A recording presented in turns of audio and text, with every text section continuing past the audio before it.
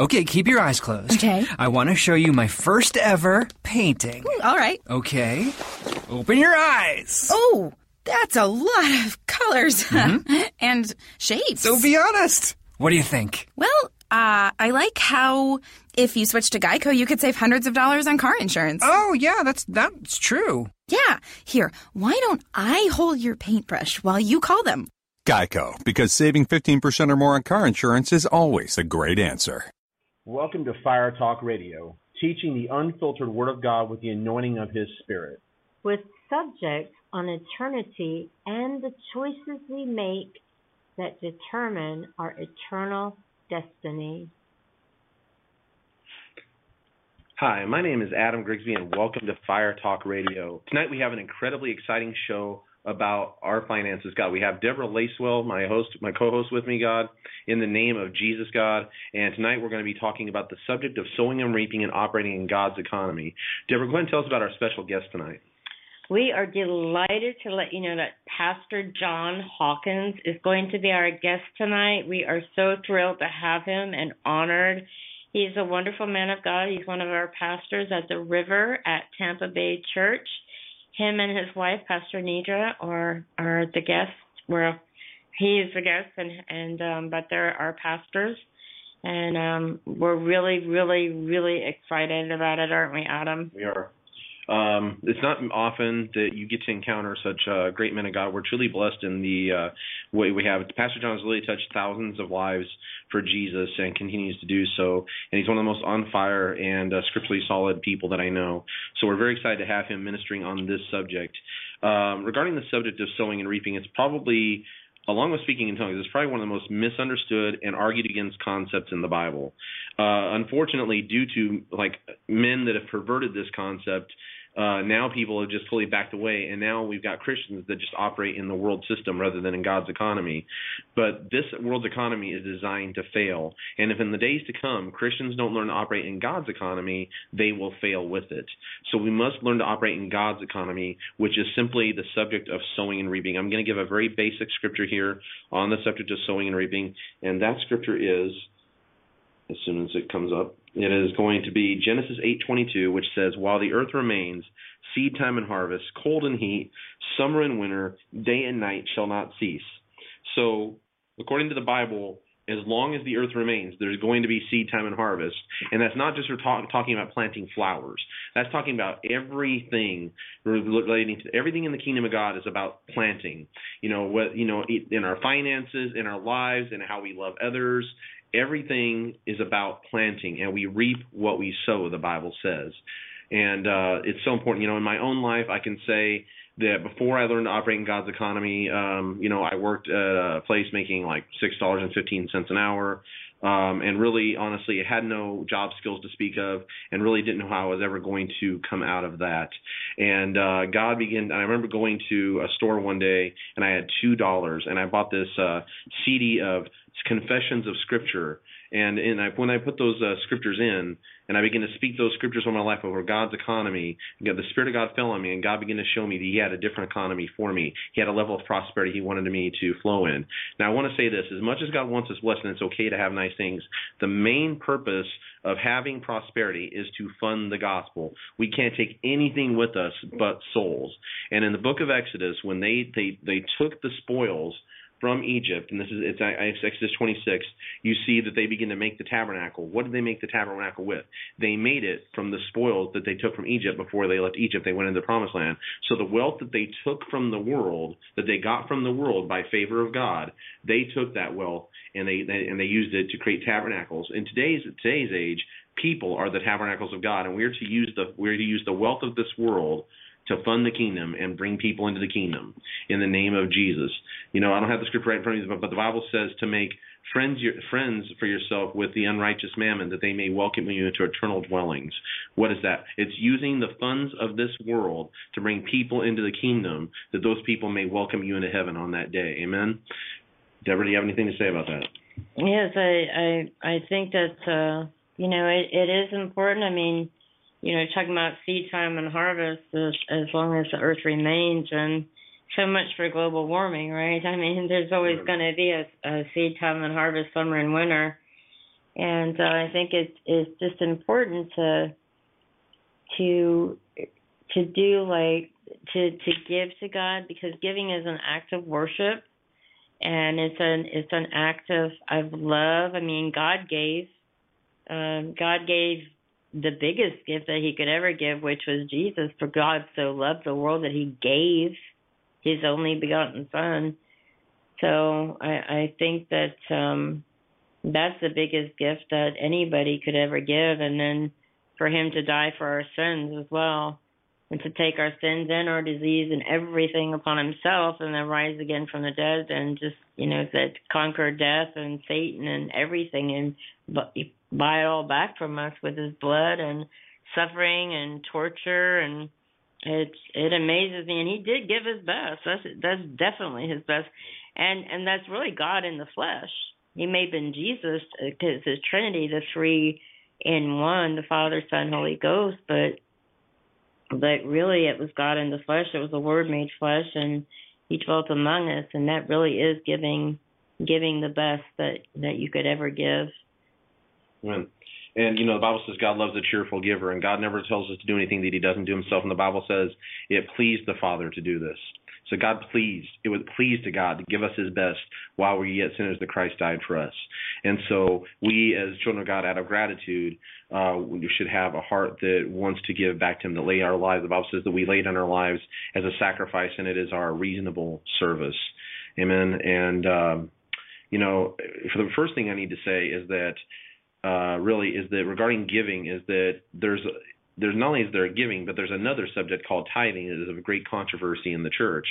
Let me say this, if the Bible says to tithe, it means to tithe. And if there's nothing in the Bible that indicates not to tithe, then it hasn't passed away. Malachi 3:10 says, it says to bring all the tithe into the storehouse. There's no indication that it's a type and symbol of anything. In fact, you can't say it's the law, because Abraham tithed before the law. If you go back into the book of Genesis, it shows Abraham tithing to Melchizedek, which is a type of Christ. So Abraham tithed before the law, and that means you can't say tithing's under the law. And, and plus in the Gospels, Jesus told the Pharisees, he rebuked them. He says, you tithe off your mint and cumin, but you neglect the weightier matters of the law.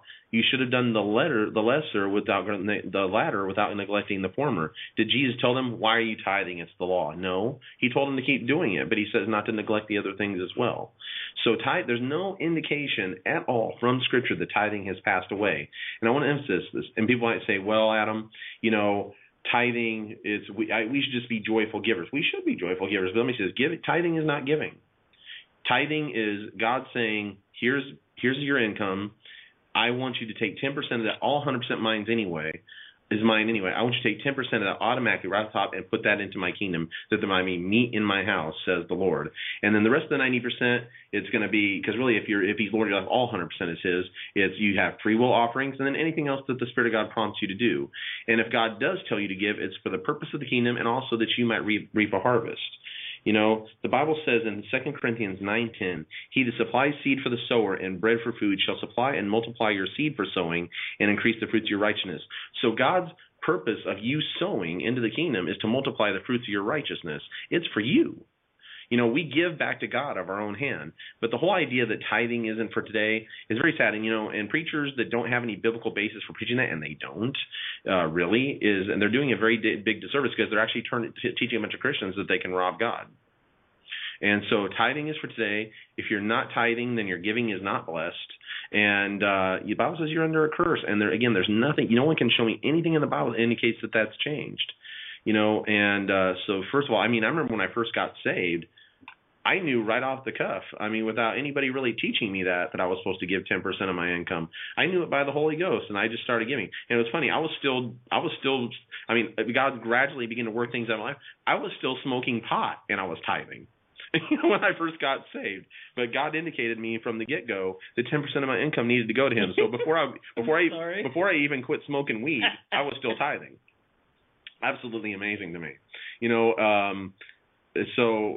And my point is that it's important, it's vital, and it's a key to operating in God's economy. And if we don't learn to operate in God's economy, when this world economy crashes, as it is designed to, we will crash with it.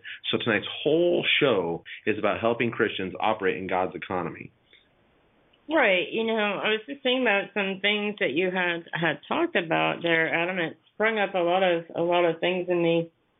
God only asks us to give 10% of our income or our increase, all our increase. If that increase is giving you 10 apples, give him one. Or if it's $1, give him 10 cents, whatever that increase is. But the IRS asks you to give a lot more. Amen. Than what God asks you. And God doesn't ask us to give according to the income we make, like the IRS does. He only asks 10%. And he could have asked us to give 50% or 70 or 60 or 20 even. And even waitresses and places get more than 10%. They get like 15 or 20 if you're a big tipper, or 25. And so, really, when you think about it, it's not really a lot to ask. And for the preachers and teachers that are telling people that tithing is much for today and that they don't have to do it, they're really robbing the people of being increased, of being blessed and increased in their life and in their finances and just in their lives altogether. And, not only does it rob God of, I feel like it robs God of blessing us. And, I didn't, you were talking about like you always, God kind of always told you what the tithe was. And so you did it, even though you were smoking pot, you still were faithful with your tithe. I didn't always know what the tithe was. So, one day I was actually in the hospital for some reason. I was watching Christian TV, and they were talking about the tithe, and I think it was a nurse came in, and she'd been talking to me anyway about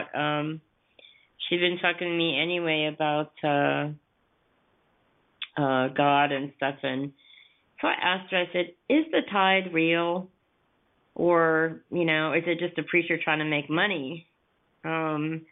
And I thank God for her boldness and her not being afraid to tell the truth, because she told me the truth and that the tithe is real. And I looked it up, and so I started doing it. And I did it for quite some time. At that time, I didn't have a home church, so I just, I gave it to where I added up 10% of my income, and I gave it to different places, like different charities or whatever I felt needed it. I didn't realize it was for the church, and but anyway, I didn't go to one at the time.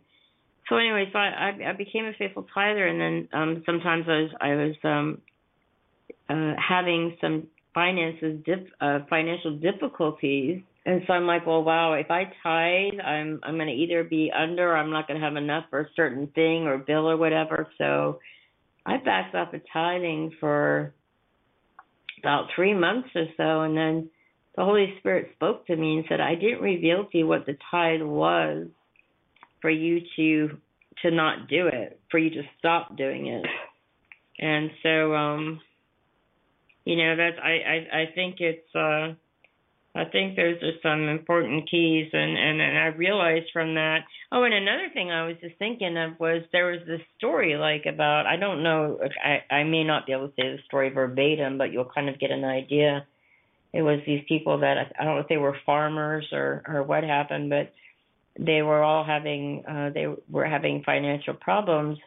And there was this man they trusted, and he says, well, I think I know how I can get us all back in doing what we need to do. And then so they gave him the finances for about 3 months, and everybody was prospering. They came back for a meeting, and they said, what's going on? I don't understand what happened. He says, well, I just took 10% off of your check, or your 10% off your income every time it was time to be taken in, and that's how everybody prospered, and the whole town was fine. And then after that, everybody started to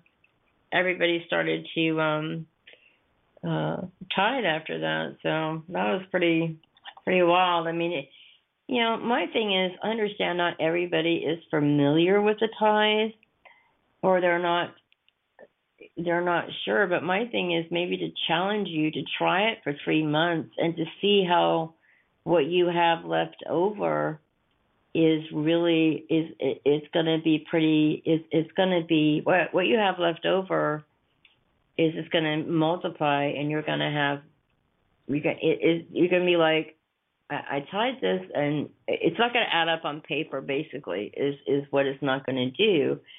And so just try it and see what happens, and you'll be really, really surprised.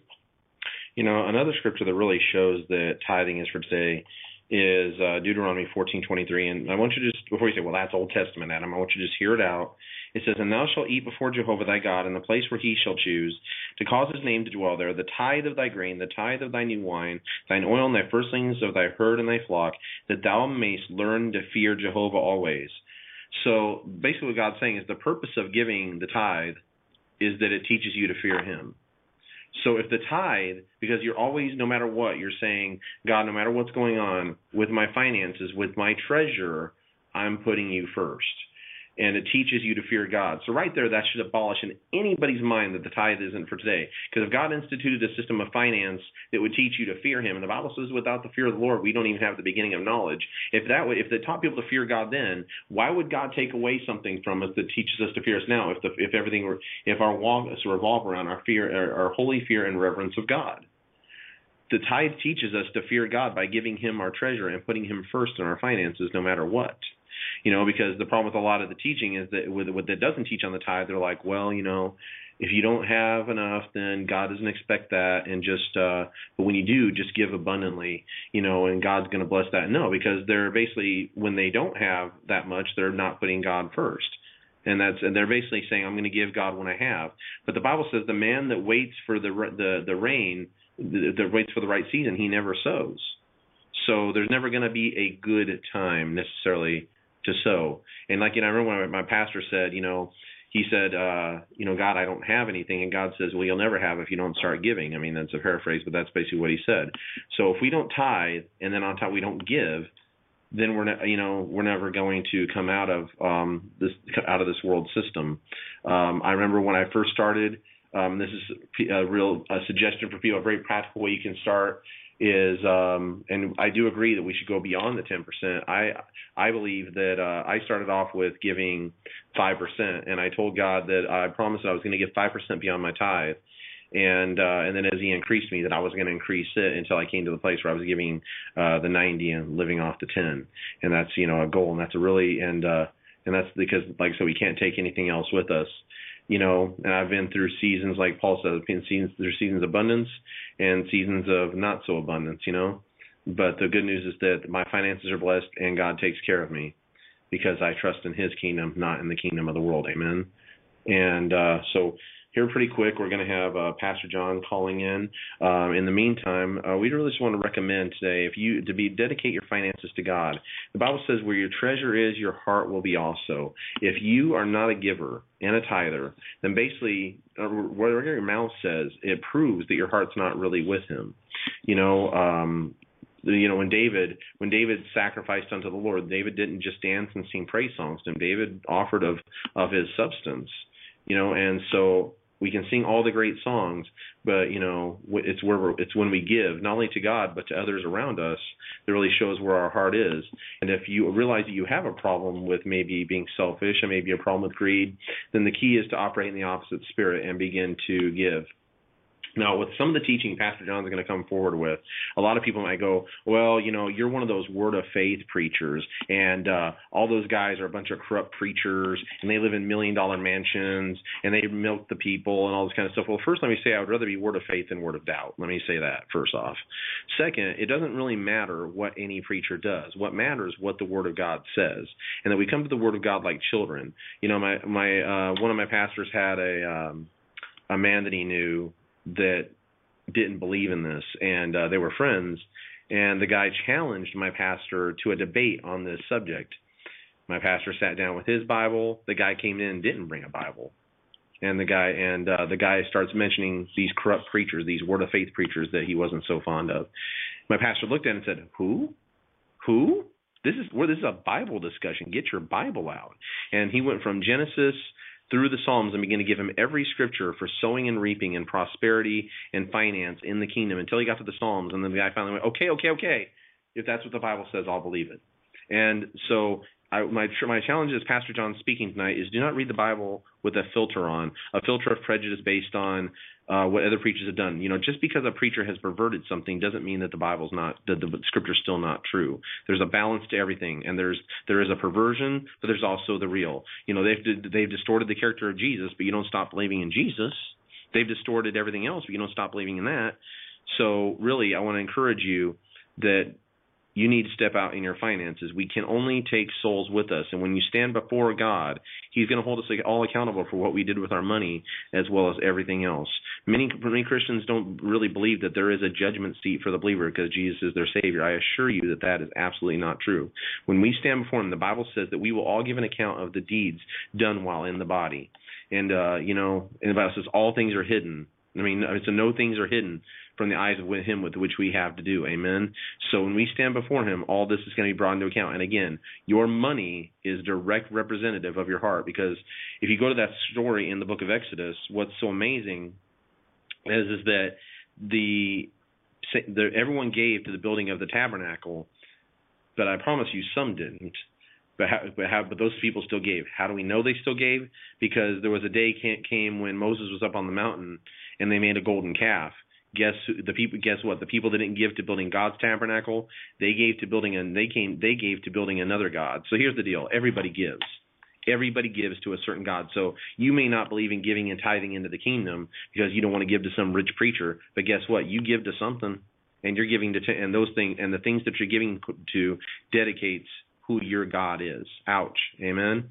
And we can all look at our lives right now and say, okay, where am I really sowing my finances into? Am I sowing it more into this, more into that? Where can I sow? And I'm not saying you have to give 100% into the kingdom. I'm saying you need to tithe. You need to have, maybe a percentage beyond your tithe that you choose to give, and beyond that, listen to the Lord and ask and develop a relationship with the Holy Spirit and ask God what He would have you give. I promise you that he's probably going to have you give more than you probably would, but that's what determines whether or not he's really Lord of your finances. Deborah? Well, I think also you're talking about like the heart, where your treasure is, there your heart will be also. Mm-hmm. And, tithing is also our reasonable service. If we're tithing, we're not giving, we're just giving our reasonable service and what is due God. So, with that, and then, so. Okay, and I'm going to go through one more scripture here before Pastor John comes on, and this is 2 Corinthians 8, and I'm going to challenge some religious thinking with this chapter, because what I'm going to read, people will think, well, see, that means spiritual riches, but let's take it in context, shall we? This is going to be 2 Corinthians 8, and let's go there with me. I'm going to start with verse 1. Moreover, brethren, we make known to you the grace of God which hath been given in the churches of Macedonia, how that in much proof of affliction the abundance of their joy and their deep poverty abounded unto the riches of their liberality. For according to their power I bear witness, yea, and beyond their power they gave of their own accord, beseeching us with much entreaty in the regard of this grace and the fellowship and the ministering of the saints. And this not as we had hoped, but first they gave their own selves to the Lord, and through us through the will of God. Insomuch that we exhorted Titus that as he made a beginning before, so would also complete you in this grace also. As you abound in everything, in faith and utterance, in knowledge and in all earnestness, and your love to us, see that you abound in this grace also. And I speak not way of commandment, but as proving through the earnestness of others the sincerity of your love.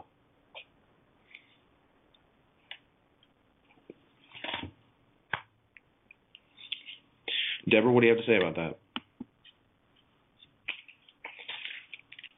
And so Pastor John's going to be coming on any minute now, and we're going to go ahead and get ready for him to come on. And, I want to say in my own life, God has prospered me greatly since I've been giving into the kingdom. I've gone from working a minimum wage job to being in sales.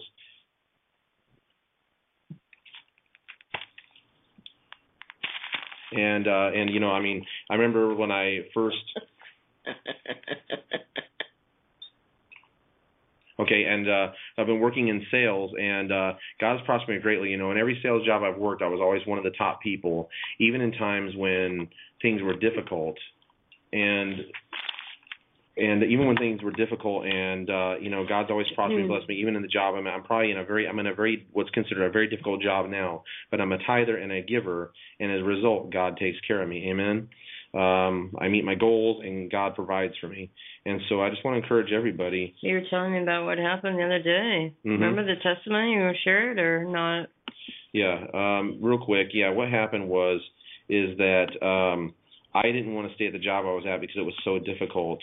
And God told me to stay, and God spoke to me through one of my pastors that I was to speak the word of God over my situation, regardless of what's going on, and believe supernaturally meet the goals, even though the difficult season we're in.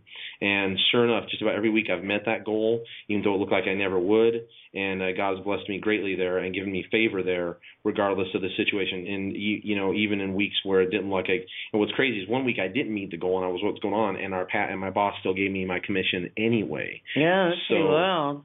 So I'm going, God, what's going on? And he took care of me regardless. And I mean, I'm going to God, what's going on? Why? And I'm meeting the goal, but I still got my commission anyway. Yeah. So one way or another, God took care of me. That's awesome.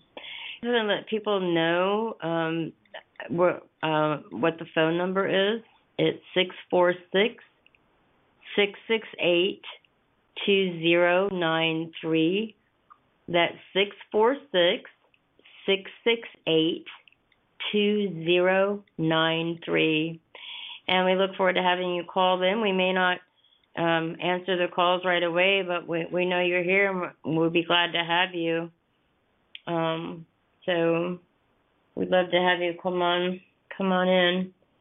Amen. So we're just waiting on Pastor John to call in, and he'll be on shortly, and it's really going to bless you. While we're waiting on Pastor John to call in, because he'll be here just in a few minutes, we would just want to go ahead and encourage everyone to go to revival.com. Once again, revival.com is the River at Tampa Bay Church, and it's full of all kinds of soul-winning materials and things to bless your life. We have all of our services on demand, and the power. If you're thirsty for a move of God in your life, we would encourage you to go on there, tap in, and let God bless you. Our pastor actually speaks on this subject frequently, and I would encourage everyone to go there and listen to those subjects if you have a struggle in this area, and really get what the Word of God has to say in this. Because again, I just want to exhort everybody that we are entering into a time soon when this kingdom that is designed to fail is going to fail if we don't have a great awakening in America, and times are going to get very hard. We don't really know what's coming. Many people don't know what's coming to America, but I assure you, this current financial system cannot sustain itself the way it's going. And if we don't learn to operate in God's economy, then we'll fail with the rest of the world's economy. So, and that's not where the Christians are supposed to be. The Bible says that the wealth of the wicked is laid up for the just. I'm going to go ahead and give that scripture reference. The Bible says, that's Proverbs 13:22 says, a good man leaves an inheritance to his children's children, and the wealth of the sinner is laid up for the just. Every time in the Bible that there was an economic failure, there was a transfer of funds into the children of the kingdom.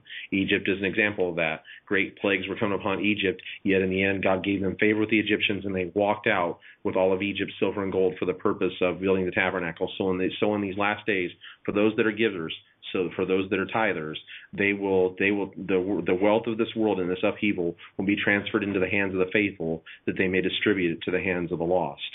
I was thinking in Proverbs 3:9-10, it says, honor the Lord with your possessions and with your first fruits, with the first fruits of all your increase, so your barns will be filled with plenty, and your vats will overflow with new wine.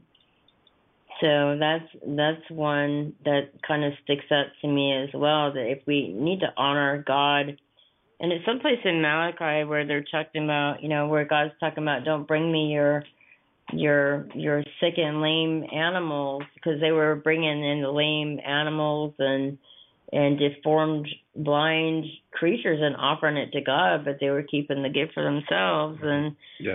And so we don't bring what's left over to God. We bring what is we bring the first to God. And even, I mean, the first murder in the Bible was over an offering because Cain and Abel.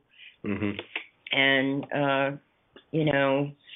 Cain brought his over a period of time, and then he got upset because God didn't honor it. And then he got jealous of his brother, and then he killed him. And so, it's just, I mean, it's really offering to the Lord and freely giving to Him what is His. All right, we have Pastor John calling in right now. We're going to go ahead and take that call. Amen. Pastor John, how are you doing? Hey, how you guys doing? Great. How are you? I'm so happy to have you here today. Pastor John, welcome to Fire Talk Radio. So, Pastor John, we've been talking about tithes and offerings, seed time and harvest. What we'd like you to do for ourselves and for everybody listening tonight is to give your testimony about how the Lord brought you out of where you were at, brought you into the kingdom, and then taught you how to operate not in the world's economy that you were operating in, but in His economy. Absolutely. Well, again, thank you guys. Adam, love you, man. Love you guys. Miss Diamond and all of you guys are, really appreciate you guys. And thank you for having me on here to talk with God's children and also all those who may be listening in tonight. First and foremost, I just, start off by saying I thank God because with Him all things are possible. And if it had not been for Him, I would not be here. About 10 years ago, in 2003, I was in a very interesting place in my life where I was trying to discover myself. At that point, I was about maybe 23 years old, I believe. It was a lot that brought me to the place that I was in at the age of 23, growing up in the projects, mother addicted to drugs, father was selling drugs, growing up at a time where, in the inner city, where, just in my society, my environment, there wasn't too many people prospering and, there was no entrepreneurs. Education system was at an all-time low. It was like living in a community or a town or a village that literally didn't know or was aware of the resources in order to have a successful environment. Therefore, everyone was just trying to do their best to survive. My dad, he went to school, went to high school, college, and things like high school, but the schooling was not something that people during his generation felt like they needed because of the environment in which they grew up in. They needed to have skills for survival and how to make fast money. So the type of education that was being provided at that time wasn't a necessity for people growing up in his generation. Therefore, the drugs came into our communities, and, it was like all of the young men during that time was chasing one bone and really end up killing each other and things like that for something that they really couldn't obtain. And then, my father met my mother, gave birth to me. I was born in 1980 at an all-time high, drugs, cartels. It was one year where 300 and something high school students were murdered with drug-related crimes.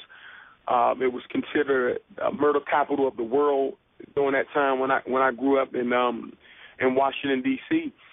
And, by the time I became a teenager, pretty much all of the men or elders during that time were either locked up, dead, or just addicted to drugs. And so the next generation, which my generation, had to pretty much grow up, again, discovering things on their own, making multiple mistakes. Some young people growing up without a father, making 3 mistakes, and that 3 mistakes end up being 3 strikes, will cause them to be in jail for the rest of their lives before they even was an adult. And so growing up in the midst of all of this, poverty was a normal thing. Lack was normal. That was the rule of the day. And, when I graduated from high school, had a football scholarship. That's pretty much one of the ways that normally people make it out of the projects, either football or some sort of sports or something like that. And so I had a ticket to get out of the community through football, and I played football, but my heart wasn't in it. I had the athletic ability, I had the talent, but I just didn't have the desire for it. And so I went to college. I dropped out of college, came back home, and I was in school in upstate New York. Came back home after I dropped out of school, came back to Washington, D.C., and that's when I had a rude awakening. That's when the reality dawned on me that I was, over the last 18 years, I've been growing up in the project community. I had no understanding of history of what took place 60 years ago with the Civil Rights Movement, had no understanding of America and the Civil Wars and the different things that took place in America, had no understanding for history or for education or knowledge or anything like that. And then all of a sudden, around this time of my life, between the age of 18 and 23, things began to dawn on me that I'm growing up in a city, I'm growing up in a nation that I don't have any understanding of. There's a lot of history that has taken place that I'm totally unaware of. And I was just at a pivotal moment in my life where it was like a crossroads. I didn't really have too much education because throughout my schooling, it was all based on my athletic ability, so I was able to pass the eye through a lot of things. And, I began to sell drugs, to put food on my table to eat, to have a meal at night, to put clothes on my back. Not saying it was right, but that was my reasoning at that particular time. And when I began to sell these drugs and live that life, it was fun, had a lot of fun, but it was tarnishing something on the inside of me. There was a corrosion that began to take place in my soul slowly but surely. And then one day, the Bible says that sin is pleasure before a season, but the end is destruction. And after a while, that corrosion began to catch up with me, and I began to feel nasty about myself, began to feel bad about myself and the things that I was doing and the way it was going, the way things were happening, and I wanted to change. But I didn't know how to change. There wasn't Christians coming into my communities. Nobody was telling me about Jesus. It was one time I can remember coming out of the club and somebody was the only Christian that would really told me about Jesus. That person was actually standing outside the club just praying in the spirit, which I had no clue of and didn't understand what in the world was going on. But I knew that it had something to do with God, and I just kept on moving. And other Christians would come like Jehovah's Witness, but we just had a defense with Jehovah's Witness that when they come, we just act like we're not home. Mm-hmm. And that's pretty much how things was going. And so, I came to a crossroads. One time a person asked me a question. He said, well, when does God begin and when do we end? Well, the answer is right there in the question. We begin, God begins when we end. And I came to an end. I came to an end of my life where I was like, I'm done trying to figure this out. I'm done trying to make this happen. I'm done trying to do my own way. There has to be something better than this. And I couldn't figure it out. And then one day I couldn't figure it out, but God had it already figured out.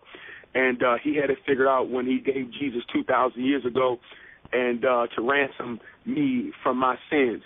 And at that moment, while I was standing there in this drug house, the Lord came and visited me right there in that drug house, totally set me free, changed my life, took a 1,000-pound weight off of me, and I just began to follow him and walk with him by the Spirit. I didn't even know Jesus. Even when he came and visited me, I know it may sound strange to a lot of people, but I didn't even know Jesus personally. I mean, think about this. I did not know him. How can I know Jesus overnight? How can I get to know him in 1 second? He came and I had an encounter with him, but I still didn't know him. And the Lord didn't visit me in the church. So it's one thing if he visits you in the church and somebody started telling you about him. He came and visited me in the drug house where there was nobody to tell me about him. And the way he led me, see, the Bible says that, the Spirit of truth will lead you and guide you into all truth. So the Holy Spirit is the one who led me to Christ. He physically drew me. When the Lord came in that drug house, the Holy Ghost came over me, and then the Holy Ghost led me to Jesus. What do I mean by that? The Holy Ghost led me to people who were Christians. The people that he led me to gave me a Bible. The Bible they gave me, I started reading the words in red, and those words in red were all about Jesus. So the Holy Ghost actually led me to Jesus, and when the Holy Ghost led me to Jesus, Jesus led me to the Father, because everything that Jesus was saying, he was talking about the Father. And so that's how I got to know the Father, Son, and the Holy Ghost. And then I come to realize that they all one, and so I have fellowship with the Godhead. And throughout the years, the Godhead has been ministering to me, talking to me, teaching me. You know, the Bible says God takes the poor and raises them amongst princes, and that's exactly what he has done and is doing in my life. I mean, I was a poor young man, but now he's raising me up amongst princes, and he's teaching me kingdom principles by which they're developing into characteristics in my life, and he's teaching me about sowing and reaping, forgiveness, love, faith, the power of the Holy Ghost, and one thing in particular that Adam was talking about tonight, which is sowing and reaping. And so, you know, that's one of the aspects that God began to teach me as he brought me out of the poverty community and things like that. And matter of fact, 2 years after I was saved in 2003, 2 years after I was saved, I began to seek the Lord in my apartment. And, I mean, the Bible says when you seek God with your whole heart, you'll find him. You know, they who hunger out the, righteousness shall be filled. And I begin to search out to God. You know, the king conceal a thing, but it's up to us to search it out. And so I began to search God out, and I began to seek him with all my heart. And as I was seeking him, suddenly he came and visited me in bodily form in my living room. And one of the things he told me in reference to what we're talking about, he said, I sent my spirit to set free from poverty and bondage. And I didn't fully understand what he was talking about. And also another thing he told me, he said, use your gift to glorify my kingdom, along with many other things, but I just want to highlight those based on what we're talking about. So now you're looking at a young man that he brought out of the projects, brought out of poverty, placed me, translated me into the kingdom of his dear son. And when I say kingdom, I'm talking about the king's dominion, the king's domain. The king, God is king. He's king of all kings. So, and he has a dominion. He has a rulership. He has a reign. So Jesus was the bridge that allowed me to cross from Egypt, from the world, to enter into the kingdom of God, which is the ways of God, the sphere of God, the way of life that God is calling humanity out to live by. Humanity is living like animals, but God is calling us to live like sons of him. That's why he made us in his likeness, in his nature, so that we can produce his characteristics, his fruits in our life. So he called me, and now he calls me to live like a king on the earth. And so when you walk like a king, when you walk with the king, you begin to walk like the king. And while I'm walking with him, he began to teach me kingdom principles like sowing and reaping. And I began to realize that one thing about the kingdom of God is opposite of the kingdom of the world. In the world, people take, but in the kingdom, we give. Everything is pretty much opposite. You know what I mean? In the world, people lie. In the kingdom of God, we tell the truth. And so everything is opposite. And so this through over the years, God has been teaching me about these principles called sowing and reaping. And, I grabbed a hold of them. I just took God at his word, just like the centurion servant. You know, he said, at thy word. I just took him at thy word. First seek the kingdom of God and all his righteousness, and all these things shall be added unto you. Another scripture talks about, how, it is your Father's good pleasure to give you the kingdom. But before he said that, what did he say prior to that? Don't worry about what you should eat, what you should drink, what you should wear. Then later on he said, it's your Father's good pleasure to give you the kingdom. So all of that stuff is in the kingdom. And, the Lord just, another scripture says, the young lions may lack and suffer hunger, but they that seek the Lord will not lack any good thing. Or another translation says, no good thing shall be withheld from them. And there's so many scriptures that goes on. He owns, a cattle on 1,000 hills, and he shall supply all of my needs according to his riches and glory. So, there's a variety of scriptures that goes on and on throughout the Bible. Look at Isaac, it was a time of famine. He sowed seed, and in that self-same year, he received 100-fold.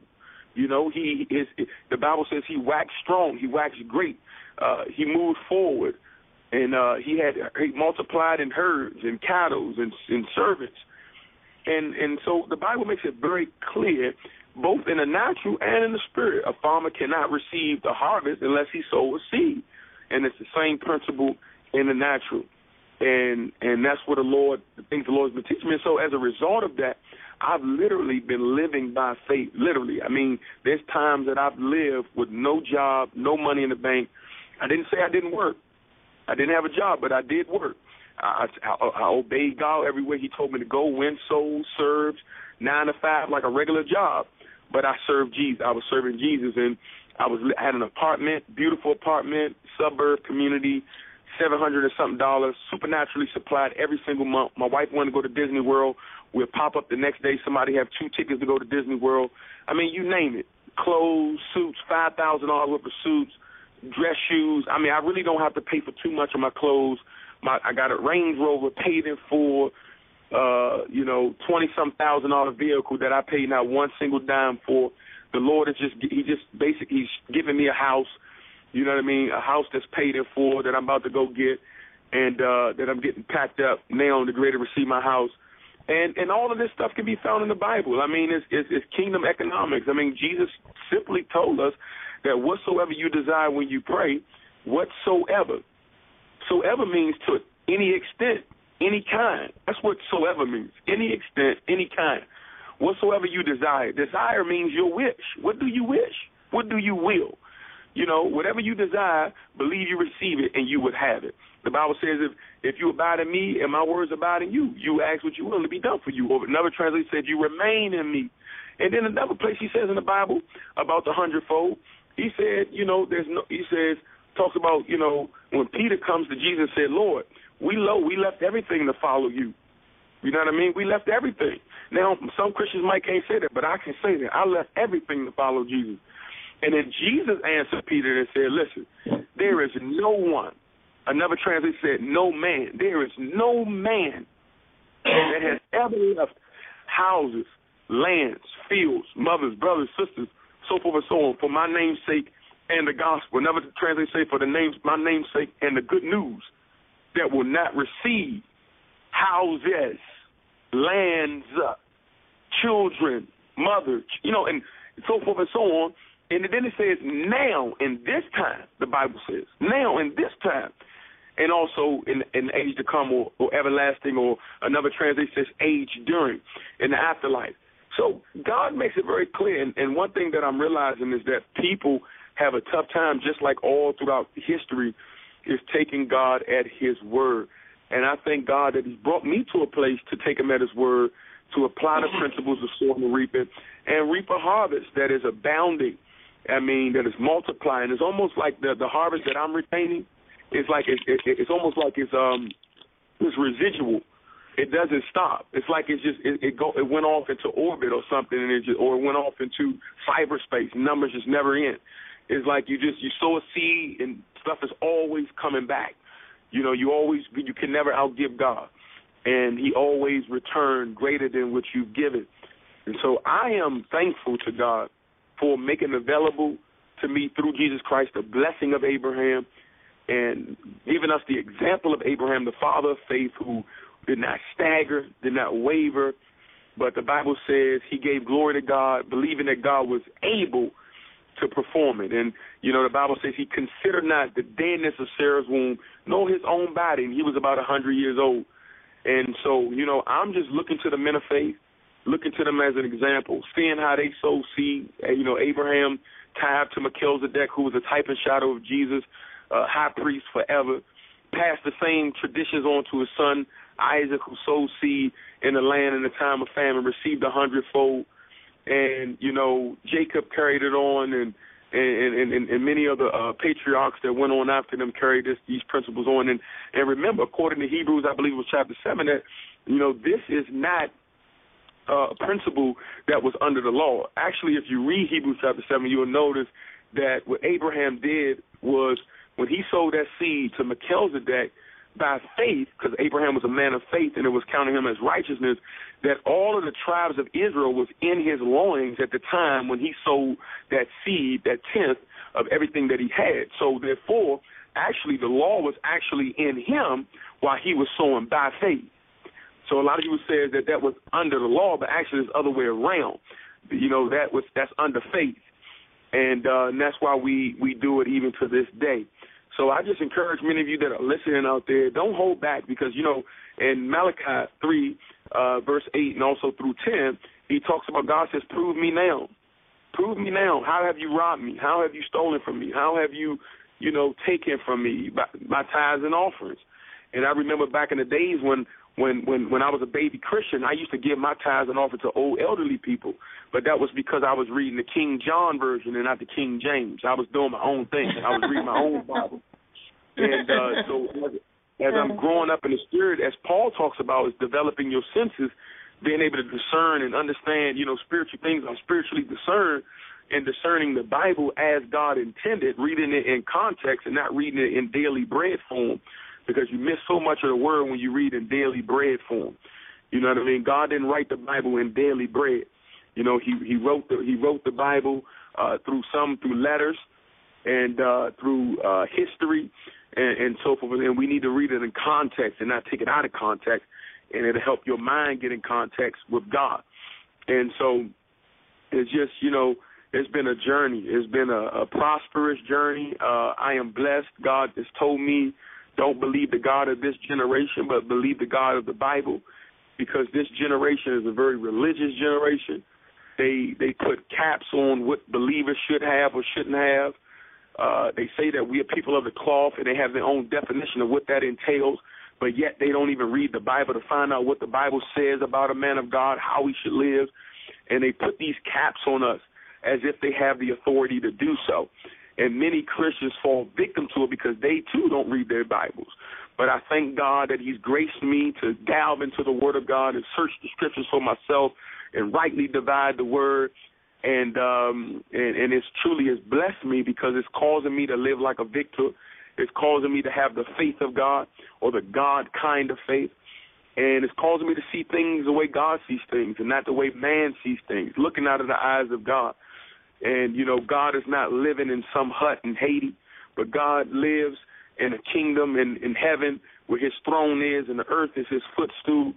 And everything that God does is beautiful. When you look at Solomon, he made Solomon, and he gave Solomon all that splendor and glory when Solomon didn't even ask for it.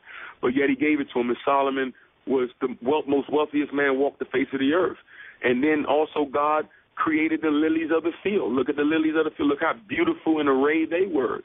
And the lilies can't sew, they can't knit, they can't design their own clothes. So God made them beautiful. God made the flowers beautiful, and he also made Solomon beautiful. So what am I saying?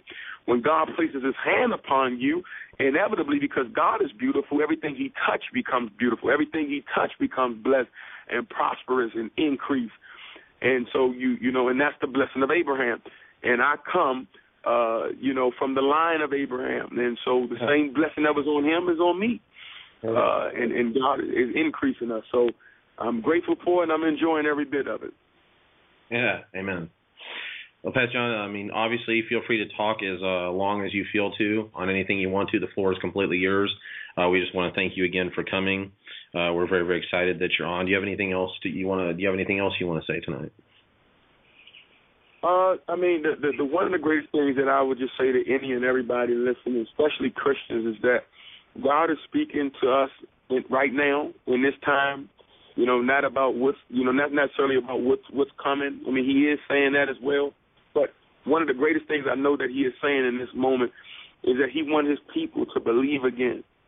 To believe again. And when you believe again, when it comes to sowing and reaping, forgiveness and the power of the Holy Ghost and finances according to the Scriptures, a lot of this stuff won't be hard, because you'll be able to accept the Bible, the full counsel of the Word of God, as a child. You know what I mean? And you'll be able to take God at his word. And I believe God is speaking to all of us as his children to believe again, to take him at his word, to adhere to his word, to cleave to his word, because because that is our source. That's our answer. That's our hope. That's our everything is the Word of God. And I believe that there's a lot of Christians that are out here who are, I believe there's more than not, like Christians that are depressed, stressed, faithless, walking through life beaten up, feel like God is not listening to them, like God doesn't hear him, like they have to make some type of penance for their sins, and they're just walking through life ignorantly. And God said in his word that my people perish for lack of knowledge. And what I'm seeing is that Jesus is saying, listen, is that everybody, he's forgiven. He's even forgiven the sinners. The sinners are even forgiven. They don't know that they're forgiven, and they have to receive the inheritance to receive the reward of their forgiveness, but he's forgiven everyone. And the problem is people know how to pray, but they don't know how to receive. And God is wanting people to receive this belief in him, this faith in him, this total moving forward in him, and understanding that he's for us and not against us, that he's not spending these last days fighting against us, but actually he's spending these last days calling us to rise up into the God kind of faith. And when you do that, life will change. Life will change. And I encourage many people to go and how to develop your faith. Some of us may have a little faith, which means you have insufficient knowledge pertaining to the thing you believe in for. And some people may have weak faith, which they simply just not exercising their faith. You know, they believe in miracles, but when was the last time you prayed for somebody to get healed? You know, you're not exercising your faith. And I just want to encourage you. I want to encourage many of you that are out there listening. Begin to exercise your faith. Begin to believe again. Step out on God. You know, expect the impossible so you can do the unbelievable. And God is for you. He's not against you. I mean, if you had sin, if you want to sin in your life, get up. Ask God for forgiveness. Confess your faults. And he's faithful and just to cleanse you from all unrighteousness. You know what I mean? So God is he's not pouncing over your head. You know, you just got to say, all right, I'm ready. I'm ready now, Lord. And the righteous man falleth 7 times, but you get back up again. You know, the righteous, you know, your steps are ordered by God. You know, all things work together for the good. And he know the plans that he has for you, which is to prosper you, you know, to bring you to an expected end. So God is with you. He's for you. I just want to encourage all of my brothers and sisters in Christ out there that are listening, that God loves you. He's with you. I mean, God just wants to be glorified through you. And he's not looking at your faults. He's looking at your prosperity. You know, he's not looking at your shortcomings. He's looking at your destiny. You know, when the Bible says as far as, you know, east is from the west, as far as your sins from, he means that. He puts your sins into a sea of forgiveness. He means that. God is not a liar. See, many times people don't realize is that actually the liar is Satan in his cohorts, which what they do is they come as angels of light. Now, what is their function when they come as angels of light?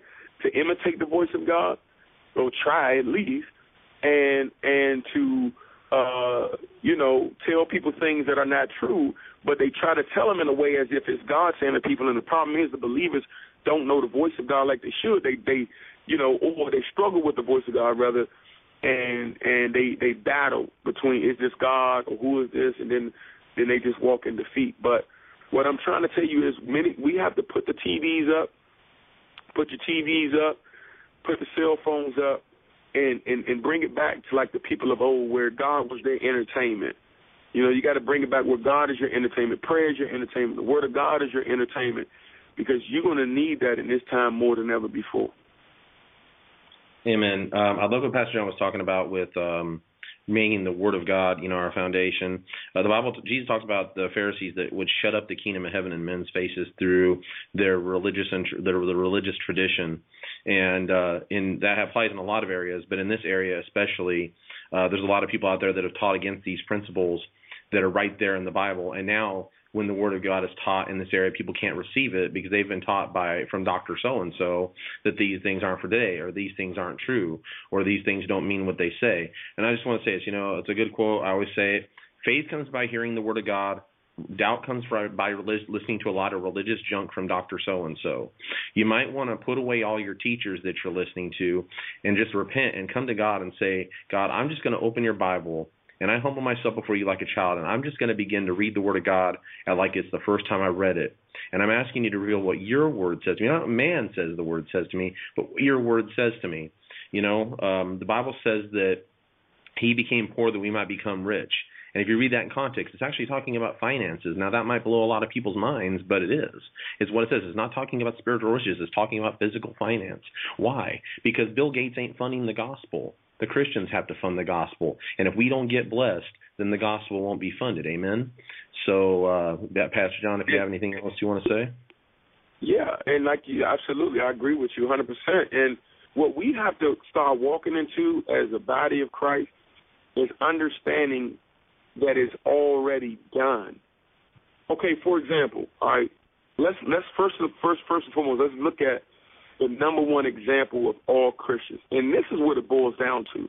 See, one thing is I realize is that sometimes people have what they want. Some people don't want to know Jesus as he really is, because that means they have to give up some things that they don't want to give up. So, and Jesus knows that. He knows that. So, that's just a reality. But for those who do want to follow Jesus, let's look at the life of Jesus. Jesus was not a poor man. He's the most wealthiest man in the universe. But you understand, Jesus don't look at money like we look at money in this world. Majority of people growing up in America, let's just stick with America, grew up to see money as a god. Jesus don't see money as a god. He sees it as a resource. Okay, money ain't no different than water. Money is no different than a vehicle or anything else. It's something that you utilize for means. Okay, so Jesus had unlimited supply in everything.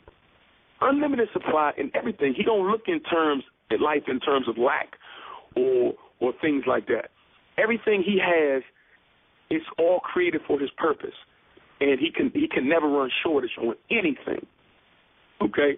So the reason why people are so distorted when it comes to money is because they always had to go about money, for the most part, most people, in a very poverty, devilish way to obtain it, whether it was stealing.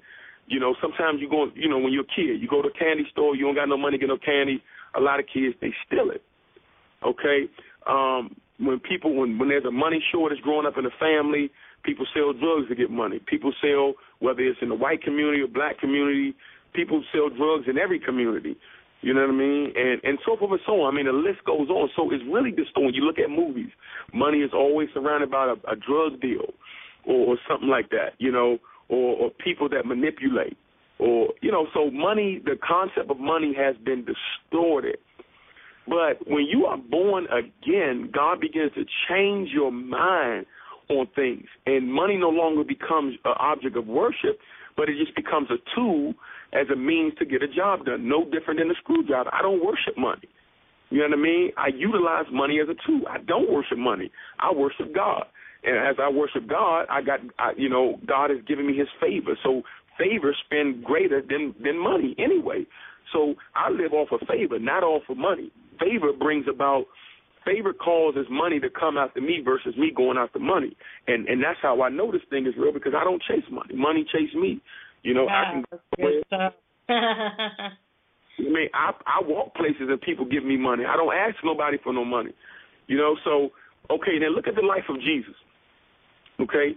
Jesus, now, people think Jesus was poor. Okay? They misinterpret the word poor in the Bible. That's talking about humble, lowly, And Jesus wasn't poor, because how can a poor man feed 4,000 or 5,000 or 3,000 people? Take me to a homeless man that has ever fed 5,000 people. You won't find him, okay? And then, not on top of that, anytime Jesus needed money, or when Jesus needed money, he was able to speak, and the money would show up in the fish's mouth, not only for himself, but also for others. He received money. Talk to us. He received money not only for himself, but he had money for others as well. He was displaying an unlimited supply. He don't even think of money like we think of money. People in America grow up worshiping money. That's why he said you can't worship God and mammon. Because people grow up worshiping money. Why does God have to worship money when He owns everything? He doesn't have to worship money. So me as a kingdom citizen, I don't have to worship money either, because my Father owns everything, and everything that's His belongs to me. Okay? So When you look at Jesus, when you look at his life, when he needed a house fully furnished, it was there for him. He had a house fully furnished.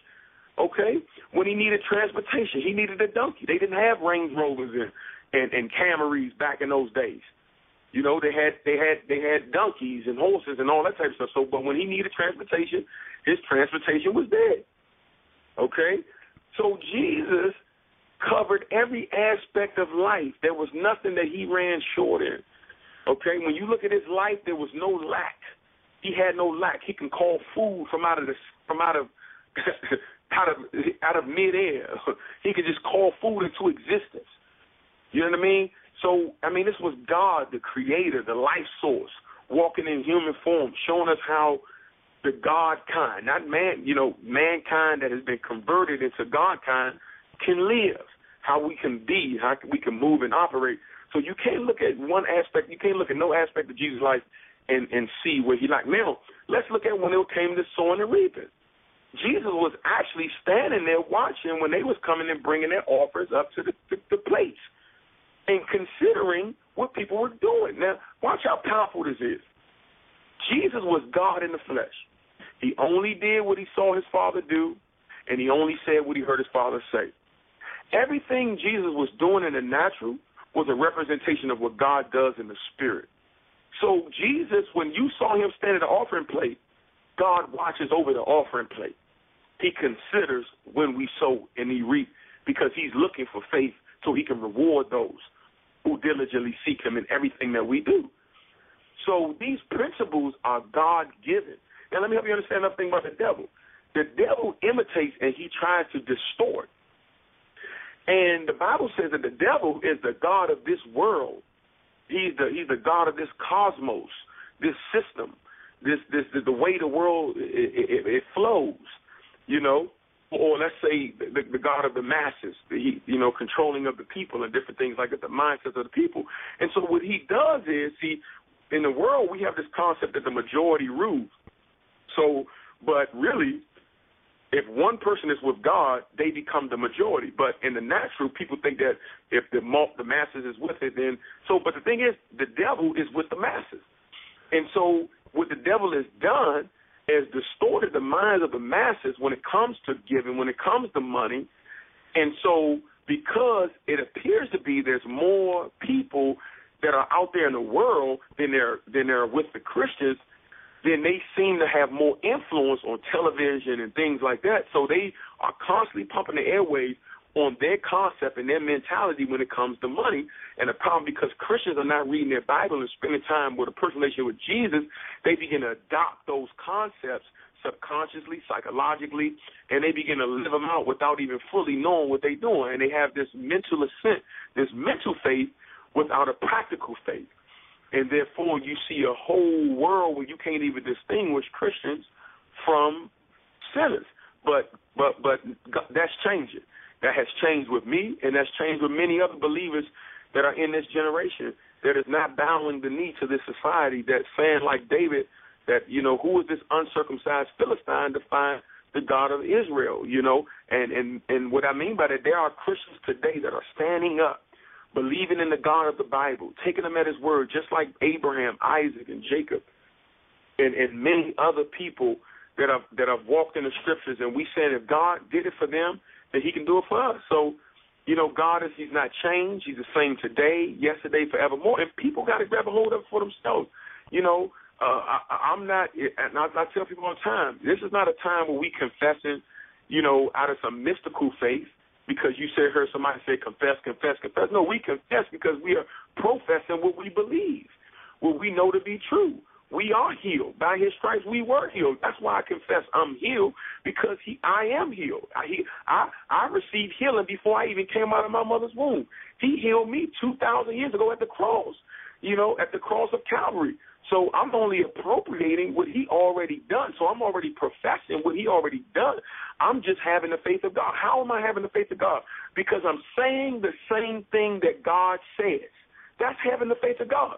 When God says you were by my stripes, you were healed, I'm just saying what he said. I'm having his faith. When he said light be and it was, you know what I mean? It's the same thing we do now. We say what he says. We echo what he says. That's having the faith of God.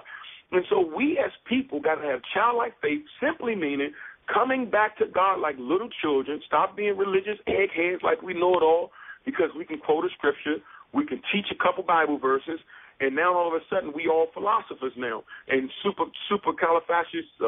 theologians, you know. But we need to come back like little children. How do we do that? Humble yourself, you know, come back to the feet of God, get in your room, turn your room into a throne room where you seeking God diligently, hungering and thirsting after righteousness, like when you first came into the kingdom of God and you gave your heart to the Lord Jesus Christ, and Jesus was your everything, and you loved him, you loved him, you loved him, you loved him, you loved him, and everywhere you went, you talk about it. You couldn't help it. Everywhere you went, he was spilling out of your mouth because you were so full of him, so full of the overflow of him. And so we got to come back to that. We got to get away from everybody trying to, you know, just all about what you think you know, but coming back to who knows everything, which is Jesus Christ, and he's waiting. You know, I often think, every time I talk about Jesus, I often see him on the cross with his arms stretched out on the cross, his left arm and his right arm, and I always envision that when I think about people, because I believe I believe somehow, I don't know, and I don't know why I'm always thinking this, but I believe there's a significance behind his arms being stretched open like that. It's to make a symbol and a statement to humanity that I'm always here to receive you. I'm always here to welcome you, no matter how far you go. If you got a breath in your lungs and you make a decision to call on me, I'm always there to receive you and to welcome you. And I'm just encouraging everybody to come back to Jesus, you know, not because I'm saying it, because you know you need him, because you know you love him, because you know there's nothing else better than him in this entire world. And you know when you come back to him, he's going to be there to comfort you, to love you, to welcome you, to teach you. And really, that's what we need. You know, most people, I think Martha and Mary represent two types of people. Represents the one who's always working, never spending time with Jesus, and Mary represents the one who's spending time with Jesus and also does the work. And we got to stop being so distracted. Human beings can be so distracted and veer off and get caught up with this and that, but never come and sit at the feet of Jesus, and you miss your visitation. God is sitting over there speaking in your spirit, and you keep on ignoring him. And the whole time he's saying to you, come closer. I'm trying to give you the thing that you're asking for, but you're ignoring me. He's knocking at the door of your heart, and you won't let him in because you overriding him coming to give you your answer with complaining about why certain things ain't happening. But it's time to change that cycle. And it's time to slow down so he can cause you to mount up on wings of eagles, so you can soar high above every storm and every situation. And as you do this, these principles, listen, it's going to become simple to you. It's going to make sense to you. You're going to understand that, man, God, forgive me for coming against certain doctrines that I just wasn't educated on. And, you know, one thing my mother always taught me is that don't destroy things that you don't understand. And once I learned that, I began to be more humble, more teachable, and more receptive to knowledge and the things that God is wanting to teach me. And so I encourage you all to do the same. We're all in the same boat, and we all need each other. We're the body of Christ. And we as collectively as a family, we got to come back to the foot of Jesus. And just like John, lay on his breast and hear his heartbeat, so the currents of his heartbeat would send signals into your ears and become one with your soul, your mind, and your spirit, causing this harmonious vibration sound that will flow from your body, echoing up into heaven, bringing this beautiful aroma and a sense to God, where there's a sweet-smelling Savior, and you're just producing fruit, and he loves your life, and when he returns, he will find faith in you on this earth. Amen. And, you know, we're talking about sowing and reaping. We're talking about the tithe. We're talking about giving, the principles of God's economy. And, you know, if we go to and Pastor John right now is talking about coming back to God, and that doesn't just apply in one area, that applies in every area. But right now we're talking specifically about this area. And if we actually go to Malachi chapter 3, it has a very important verse here. And what he says to them, I'm going to go to that verse right now. It says that,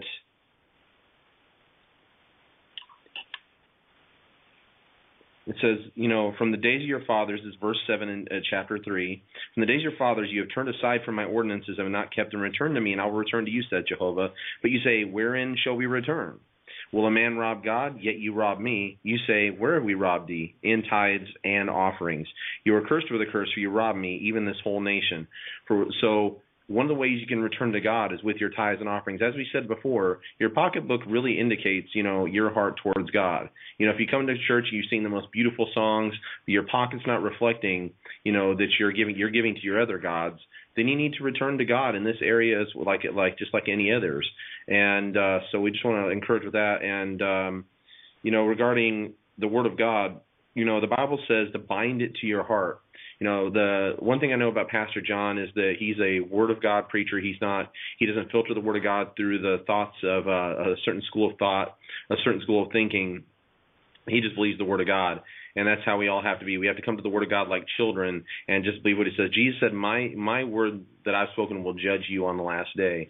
And Jesus is the one that said things like, give and it'll be given unto you, good measure, pressed down, shaken together, and running over. Jesus talked about money. So when we stand before Him, and I want to say there's a lot of people out there that you don't live by the principles of sowing and reaping, and you wonder where the provision for your ministry is. You wonder where the provision for your call is, but it's actually in the seed that He already gave to you that you ate, because you don't know how to operate in His economy. You need to come into seed time and harvest. You need to start tithing and giving, because the provision for your future is now in the money you hold and the things that you hold in the form of seed. And as you begin to sow that into the kingdom, the Bible says, cast your bread upon the waters, for after many days you'll find it again.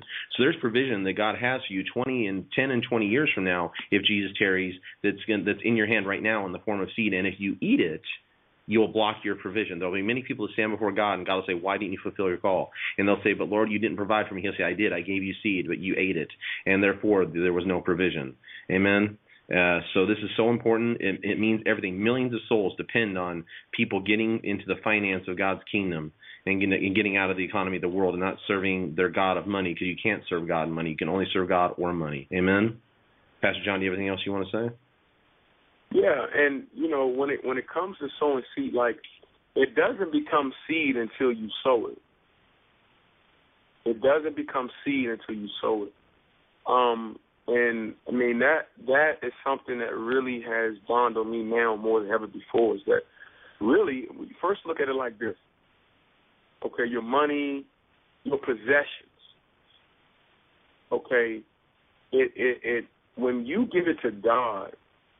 Let's say finance, when you give it to God, it is symbolic of your trust to Him and for Him, and that you need Him. So the moment you take your money and you put it in the hands of the Lord, or you put it in the hands in the offering or what have you, how the Lord directs you, then it is converted into seed. Hear me when I tell you this. It doesn't become seed until you release it. Okay, for example, when you go to another country, in order for you to buy and sell in that country, you have to convert your original country's money into that country's currency in order to buy and sell there. There has to be a conversion.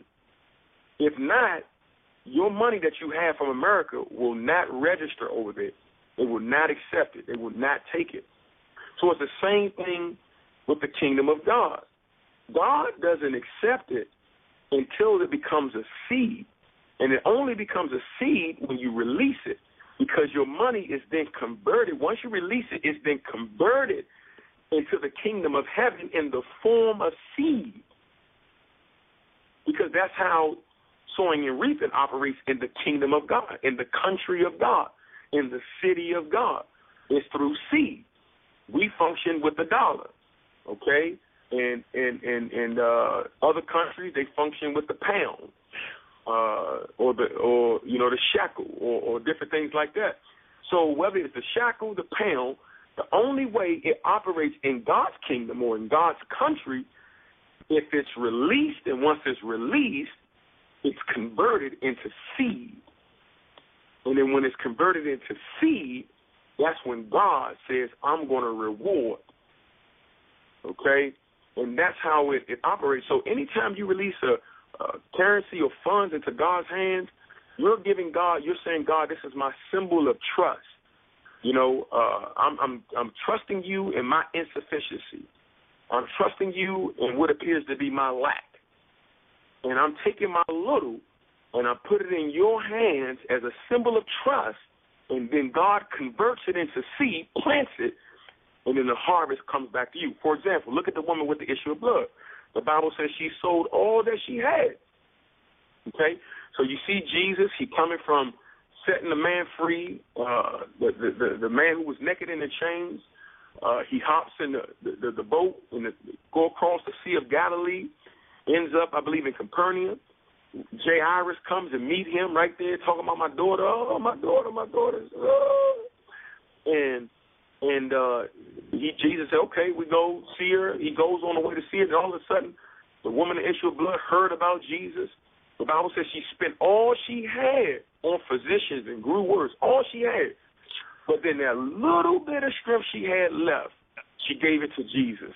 And she said, if I but touch the hem of his garment, I'll be made whole. And she used her last. And that was a symbol of her trust.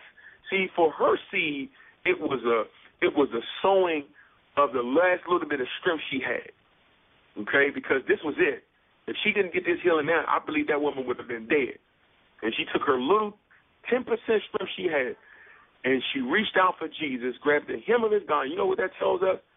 That when you sow seed, when you give your little or your much or whatever you give and give it to God as a symbol of trust, God can be on his way to somebody else's house. But because you stepped out in faith, he will stop in his tracks and turn around with you and release virtue out of himself and give you the miracle that you desire. Woohoo! I love it. Kingdom economics. Amen. You know, and no, amen. no, it's amazing, and you know, it's you all got to start somewhere. Like I said, I started off when I was making $8.50 an hour, and I started giving to God, and God has prospered me. I mean, I've been given like I think 3 or 4 cars in my life. You know, I've been given a truck. I remember one testimony about something that God gave to me. It was like I was believing God. I wanted a Toyota and I wanted something blue. Now, keep in mind, you know, these things, it's not about things. You know, the Bible says to seek first the kingdom of God, and then he'll add all these things unto you. It's not seek first the kingdom of God so that he'll add all these things unto you. No, it's seek first the kingdom of God, and then he'll add all these things unto you. It's when everything becomes nothing to you that he gives you everything. And that's because, why? Because he can trust you with it. It's not going to sway your heart. You know, there's some people that if they were given $1 million, they would totally walk away from God. They shouldn't get $1 million. But, you know, we need to ask God to purify our hearts and change our hearts and keep us free from the love of money. And the only way we get free from the love of money is by giving. You break something by sowing in the opposite spirit, by going in the opposite spirit. You break the back of greed and poverty in your life by giving in the name of Jesus. You know, as you give to others and give to the kingdom, and, you know, the others might come into the kingdom. You know, and when you might not even see those souls now, but you'll see them, like I said before, that verse I was quoting, where it says that they may welcome you into heavenly dwellings. There'll be people that'll greet you at the gates of heaven, that you didn't lead them personally to Jesus, but the seed you sowed brought them there, and that they'll come and greet you. Amen. Pastor Johnny, everything you want to add to that? Yeah, man, you're absolutely right, man. So, you know, one thing you saying about starting off, you know, where you are. And, you know, that's absolutely right. You know, just be faithful with the little. Be faithful with the little. Start off just, you know, many of you guys that are, you know, that are out there, just start off just by being a consistent tither. Just get 10%, you know, which is your reasonable service. And, you know, I don't sow 10% because, one of the reasons why I sow 10%, why? Because it's biblical. That's number one, okay? And number two, because I honestly know that where my help comes from. So to me, my 10% is a consistent praise to God for me acknowledging where my help comes from. Like, I know where I came from. I know that I came from nothing. And I know that everything that I have is genuinely because of God. Now, some people can't say that because you work full-time jobs, and I'm not saying you should work your job.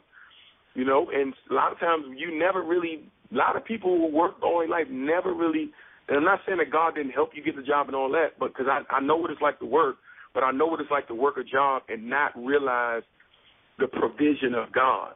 And I know what it's like to leave everything and to step out in faith and to see the provision of God in abundance and wake up to the reality that, wow, God provides my every need. He is able. He is able. He is able to do exceedingly, abundantly, above all that I can even ask or think. And one translation said, above what I can even pray. And I've lived that scripture, because even with my Range Rover, I couldn't even pray for a Range Rover, because I didn't even think that God even want me to have something like that. Out of my religious ignorances, my people perish for lack of knowledge. Out of my ignorance of the word, I couldn't even pray for a Range Rover. And he did exceedingly, abundantly, above all that I can ask or pray. I wasn't even thinking about Range Rover. It was a desire of my heart, but I didn't talk about it.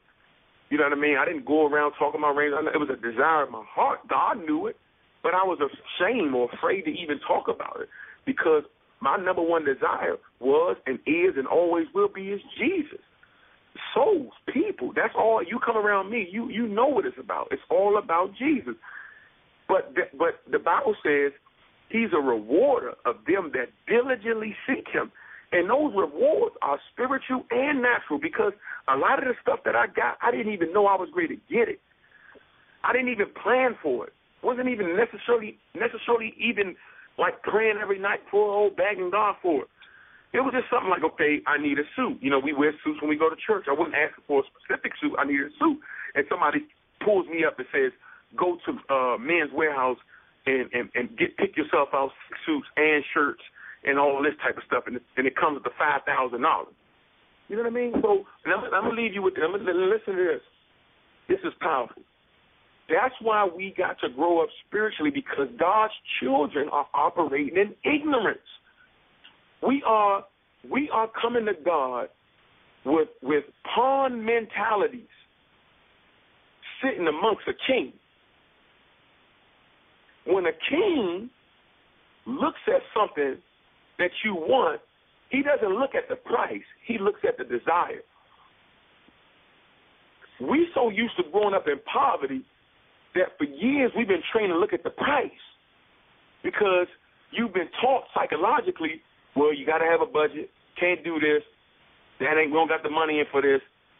But now you got to educate yourself, because the Bible says that God is light, which means knowledge. The Bible says that the devil is he's the god of darkness. So that means darkness means ignorance. And so you got to educate yourself according to the word about God's provision for your life, what it means in the Bible when God provides for you. Because if you don't, you're going to live under bondage. You're going to live under ignorance when God has already provided for you every wish that you could ever desire. And you might say, well, why would God give me every wish? What if I wish to rob a bank? Well, maybe you're not a Christian, because why would Christians be wishing to rob from a bank? Maybe you need to get saved. I don't sit around wishing to rob a bank.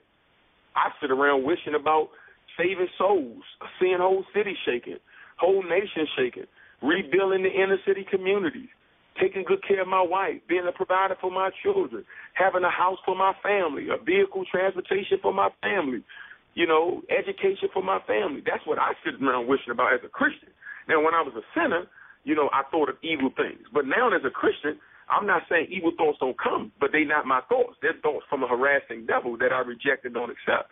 But my thoughts are thoughts of good report, thoughts of virtue, you know what I mean, thoughts that are lovely. And so, when God looks at you, he looks at your desire, not the price.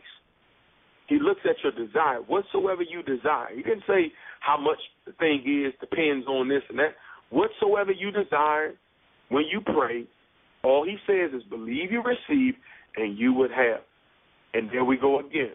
It comes back to childlike faith. And when it comes to sowing and reaping, if you can believe, you can receive. And then you will see that this is culture for us. It's culture for us to be a blessing so that you can bless. It's culture for us to lend to many nations and not borrow. This is culture. This is kingdom culture.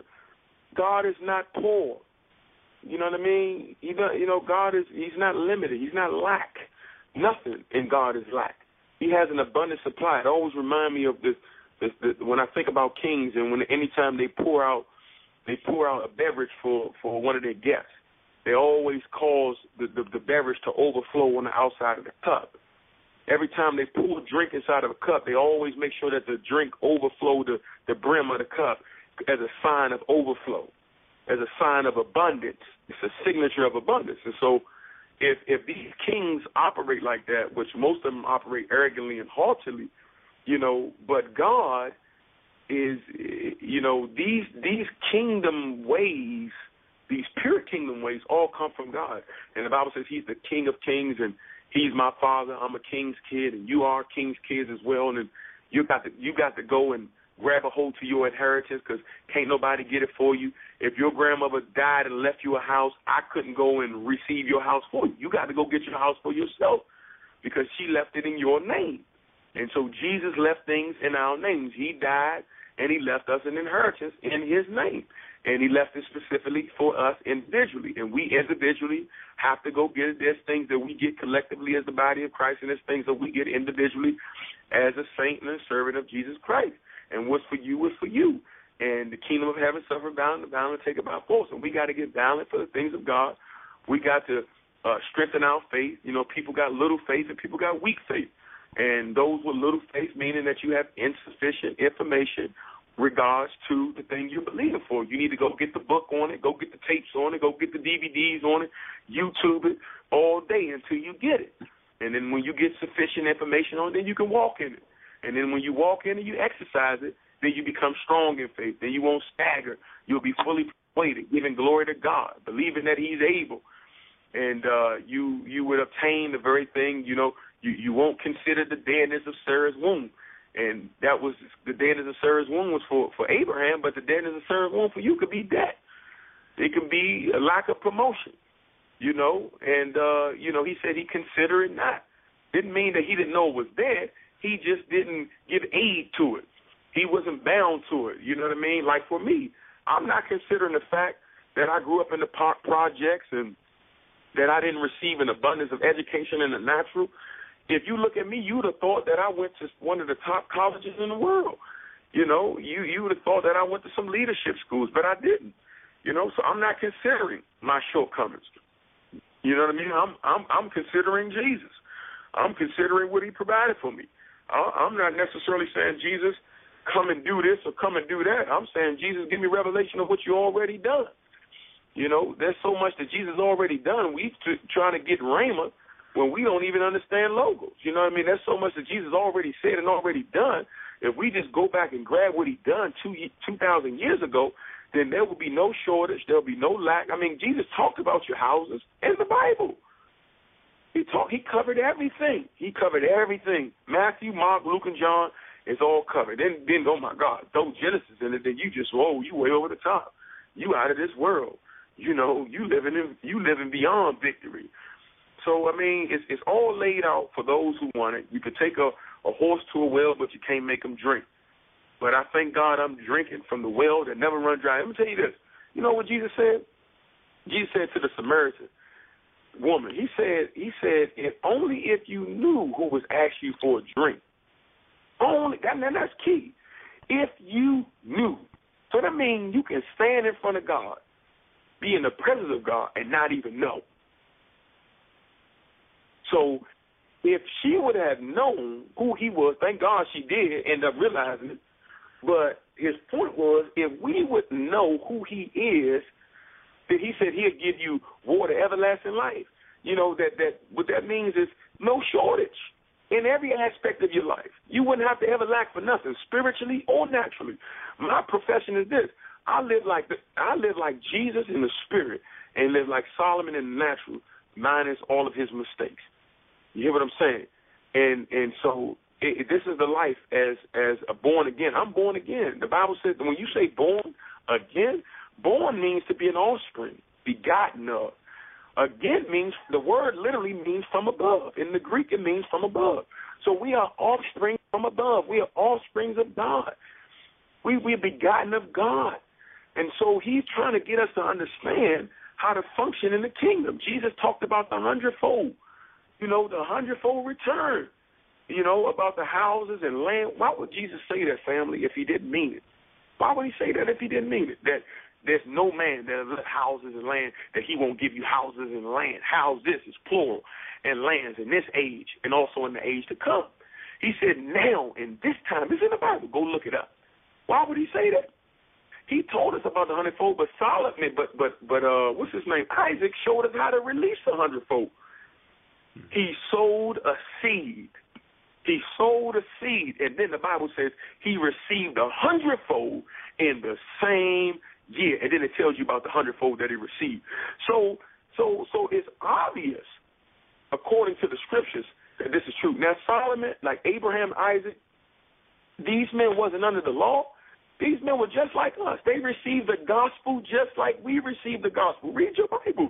The gospel was preached unto them, and they received it. And they were blessed, and they were prosperous, and they obeyed God. You know, see, a lot of times people aren't receiving what we talking about as far as the sowing and reaping because they're not obeying God, because actually God told Abraham to leave the land, and Abraham obeyed, and he actually told Isaac to leave, and Isaac obeyed. And God is speaking to people, and they're not obeying. So, of course, you're not going to believe the next step, which is the sowing aspect, because they ain't done the first, which is the obedience. You know, and people still living in sin, complaining, murmuring, backbiting, unforgiveness, you know, won't love, you know, and therefore how can you have faith if you don't have love? Because faith worketh by love. And so, you know, you got to begin at the beginning, which is do the first works all over again, come back to your first love, which is humbling your heart, letting God give you mercy, and then forgive people, forgive yourself, and then have faith, have the God kind of faith, have the faith of God. And then when you do that, then this sowing and reaping, it becomes second nature for you, and you're going to prosper, and people are going to see you prosper, and they're going to come to you, and then you're going to lead them to God. Well, we're talking about being the offspring of God, and I wanted to cover one subject, is that the blessing of God. What is the blessing of God? You know, if you're born again, and you're a tither, and you're a giver, and you're operating in obedience, according to Deuteronomy, you're blessed. Now, there is a curse for the disobedient as well, and that didn't change when Jesus died on the cross like a lot of fake preachers are saying. But let me say that. But we're talking about the blessing of God right now, and I want anyone that's got their Bibles to turn to Genesis chapter 28. And this is what it says in verse 1. It says, "So Isaac called Jacob and blessed him and commanded him, 'You shall not marry one of the women of Canaan. Arise and go to Padan Aram, to the house of Bethuel, your mother's father, and take from there a wife of one of the daughters of Laban, your mother's brother. May God Almighty bless you and make you fruitful and multiply until you become a group of peoples. May he give you the blessing that he gave to Abraham, you and your descendants, that you may inherit the land that he gave to Abraham, in which you are a sojourner.' Thus Isaac sent Jacob away." The power of the blessing of God. You know, we had a preacher that came to the church, and he was talking about the blessing of God. Let me say it first. The blessing is not getting blessed with a car, getting blessed with a computer, which we just did. I want to praise God for that. We were blessed with a with a new Mac computer that we're operating on, so the quality of the show is much better now. Yes. It's not going to crash either. Amen. Thank you, Father. We started with tech issues, but now those are eliminated. But but that's not the blessing. That is a product of the blessing. When we become children of God and we operate in the principles of the kingdom, God's blessing is upon us. I remember when I heard this guy talk about the blessing, I told God, I want the blessing on me. And then that night, this kid walks up to me and hands me an envelope that somebody told him to give me, and it said on the envelope, "The blessing is on you." I mean, wow. And in the envelope there was like a gift card for a suit shop, and there was a note in there that said, "Keep faith and pressure on the word." So what causes the blessing of God to operate in my life? A lot of people, they give, but they don't water their seed with faith. But God told me through that letter to keep faith and pressure on the word. You know, when you plant seeds in the ground, there's certain pressure from that soil, weather conditions, things of that nature, that cause that seed to break open and produce life. What causes the seed of the Word of God to manifest and break open and produce in our life is when we water it with faith and pressure from the Word, and we stand on it. Through faith and patience, we inherit the kingdom of God. And what we do is we if you want to say it this way, it's like we squeeze the Word with faith until it breaks open and produces in our life, and we don't give up until that thing comes up through the ground. A lot of people have a lot of blessings waiting for them, but they haven't held out in faith. They've been, well, this just must not be for me. You know, I remember when I was believing God for a new car once, I believed for like a year and a half, but then one day I had this witness in my spirit that it was coming, and literally within a month I was given, a new car, and that car served me faithfully, for 5 years. And so in everything's by faith. And so if you're a tither and you're a giver and you are truly serving God in the kingdom, his blessing is on you. But you need to begin to speak the word of God daily and meditate. The Bible says meditate on his law day and night. Begin to confess and speak the word of God. Say, I'm a tither. I'm a giver. I operate in kingdom finance. I'm blessed and it's given unto me good measure, pressed down, shaken together, running over. Do men give unto my bosom? With the same measure I meet, it's measured unto me good measure, pressed down, shaken together, and running over. In the name of Jesus, God, because I'm a funder of the kingdom in the name of Jesus. And you speak those things. You have not because you ask not, and when you do ask, you may spend it on your lusts. If your heart is truly for finance for the kingdom, then begin to speak the word of God. Can begin to believe those words of God. Begin to put faith and pressure on the seed that you placed in the ground, that it may break open and produce life in your life, that the blessing may manifest in your life. Millions depend on it. Amen. Pastor John, do you have anything to add to that? Yeah. Well, like you said, the blessing of God is the empowerment to prosper. Empowerment. God is empowering in us. And when the moment you get saved, the blessing is on you. The blessing is there. You don't have to, fast for the blessing. It's already there. And it's there to empower you to prosper you in all of your endeavors. But the thing is that we don't know that the blessing is there. And it's like a light switch. When you realize it's there, it turns on, and you can see it all around you.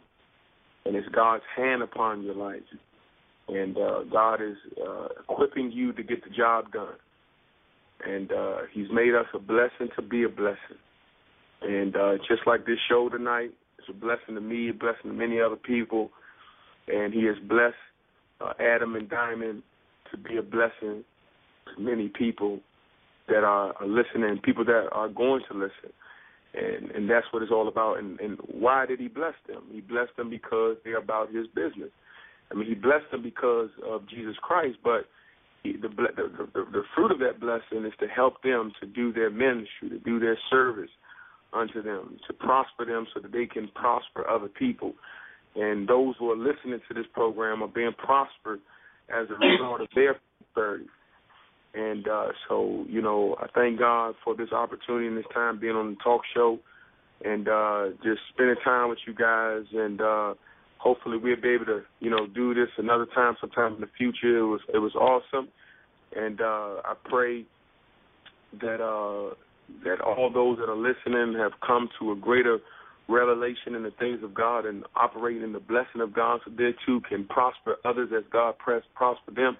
And just like Adam said, it's not about obtaining a bunch of things. Those things come. Those things come. But every real great man of God that has been prospered by God, their number one desire is to please Jesus. And we discovered in the process that things come along with the territory. And our teachings is not to focus on things, but to focus on Jesus. And all these things will be added on to you. And so that's what the blessing is about. The blessing is about, touching heaven and heaven touching you and things coming along with the touch. And God is for us. He's not against us. Thank you guys for having me on the show. Till we talk again, I really appreciate this time. Love you guys. You guys are doing a great work, Adam and Diamond. Keep shining before Jesus and let the whole world know that God is good. Amen. Love you guys. Thank you. Thank you, Pastor John. I'm so glad you're here tonight. I'm so excited that you're here. We have about 15 minutes. What would you say to people that are listening that need to rededicate their lives or ask Jesus into their heart for the first time? What would you say to them, Pastor John? We have about 15 minutes.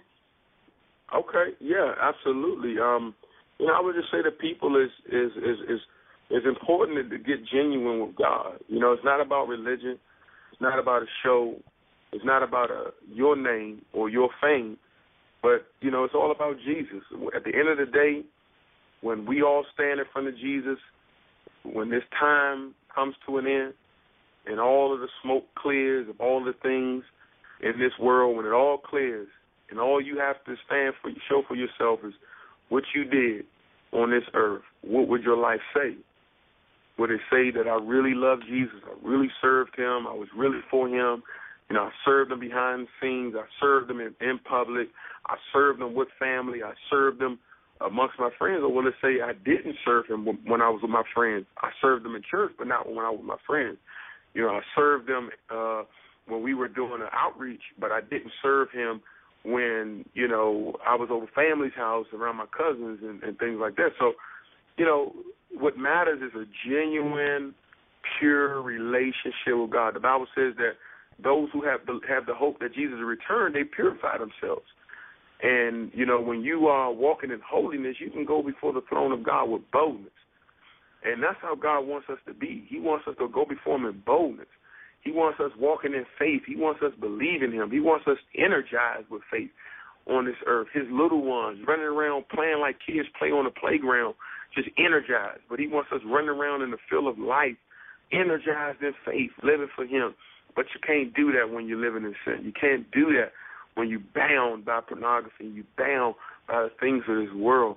You can't fully give him your all like you desire. You can't go before the throne of grace boldly when you have hidden issues in your heart.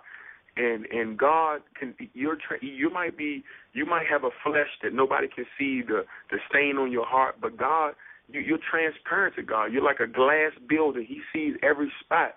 And we got to get everything cleaned up. We got to get everything cleaned up because you never know when he's coming. You know, he can come tomorrow. He can come tonight while you sleep, or you can die. You know, either way, he's going to come one way or another, and you're going to see him. And no one knows the day nor the hour. And the Bible says, "Work while it's day, for the night cometh when no man can work." So I encourage all of you all that are out there, you know, turn your hearts to Jesus. Realign yourself back up to the Lord. He loves you. He forgives you. He's with you. He's with you strong. You know what I mean? God is not, he's not like your natural parents. He's not holding a grudge over your head. He's actually with his arms wide open, stretched out, saying, come on. The time is now. I love you. You know, let's work through it, work through these problems, and let's move forward. And so he's calling you. He's calling you tonight. He's calling you today. And he wants you to receive him so that you can move forward. And just like what we've been talking about with sowing and reaping, when you read on further down, when he sowed that seed and received 100-fold, the Bible says he moved forward. He moved forward. And that's not just talking about taking steps in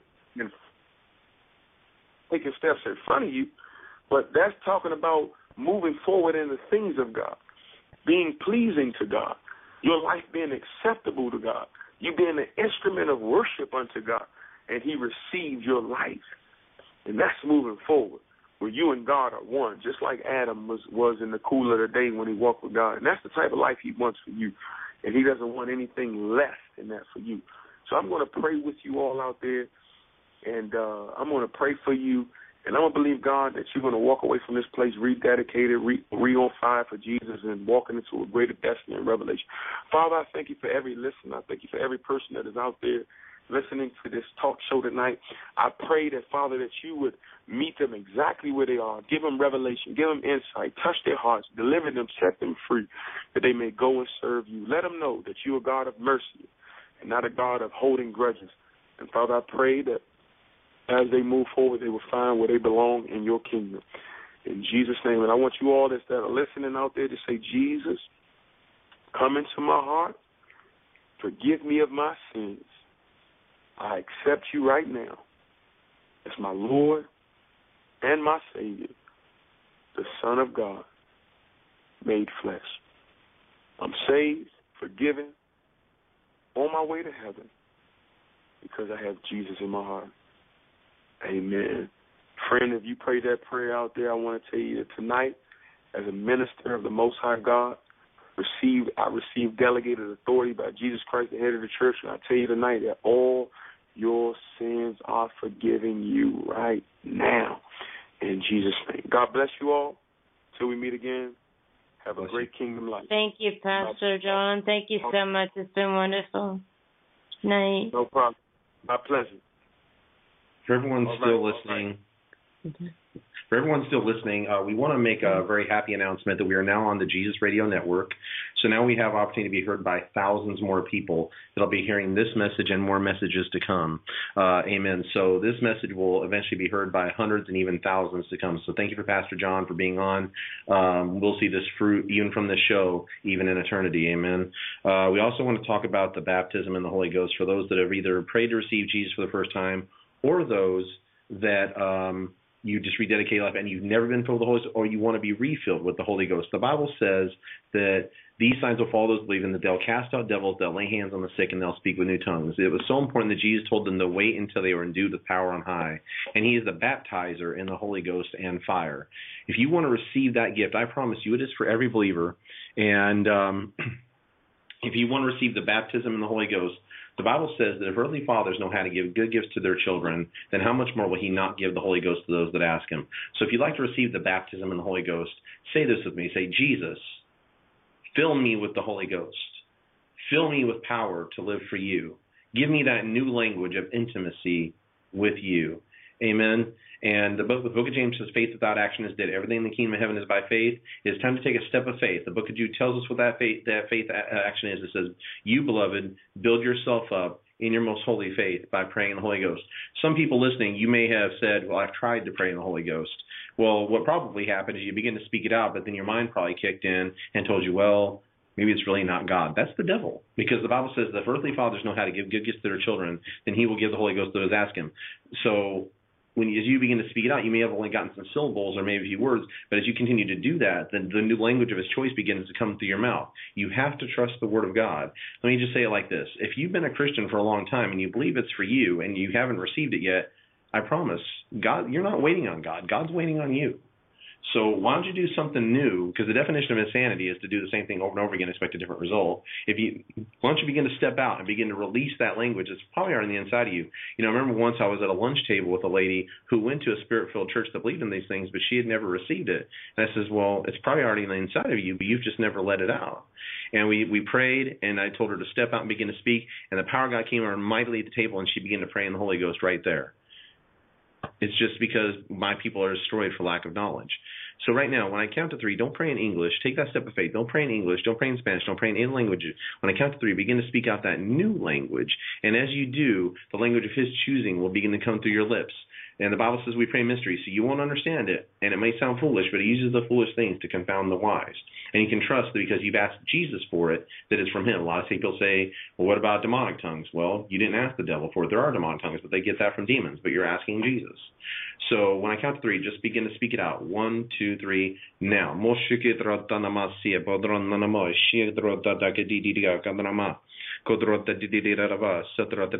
Right now you may feel a peace on the inside. You may feel a fire on the inside of you. That is the presence of God. And that language coming forth from you, as you begin to do that, the Bible's going to become more real to you. Your spirit man's going to become more real to you. The Holy Spirit's going to become more real to you.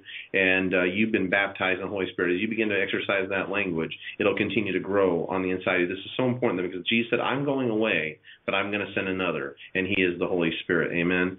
Without relationship with the Holy Spirit, we actually have no relationship with Jesus because he's the one that connects us to the Father and the Son. We're millions of miles away right now in the kingdom, in the throne room. But we have God on the earth here with us now. Amen. Deborah, do you have anything to say about that? Yes, I think it's really important to pray in the Holy Ghost as much as you can every day, and you know, because we do build ourselves up and make ourselves stronger and spiritually, and just praying in the Spirit as much as you can daily, even if you're doing the dishes or if you're just taking a walk or just whatever it is, as much as you can. But it's also equally important to listen as well, to learn how to listen to what the Holy Spirit has to tell us, what he has to say, and that's also equally as important, you know. So I think that's equally as important too.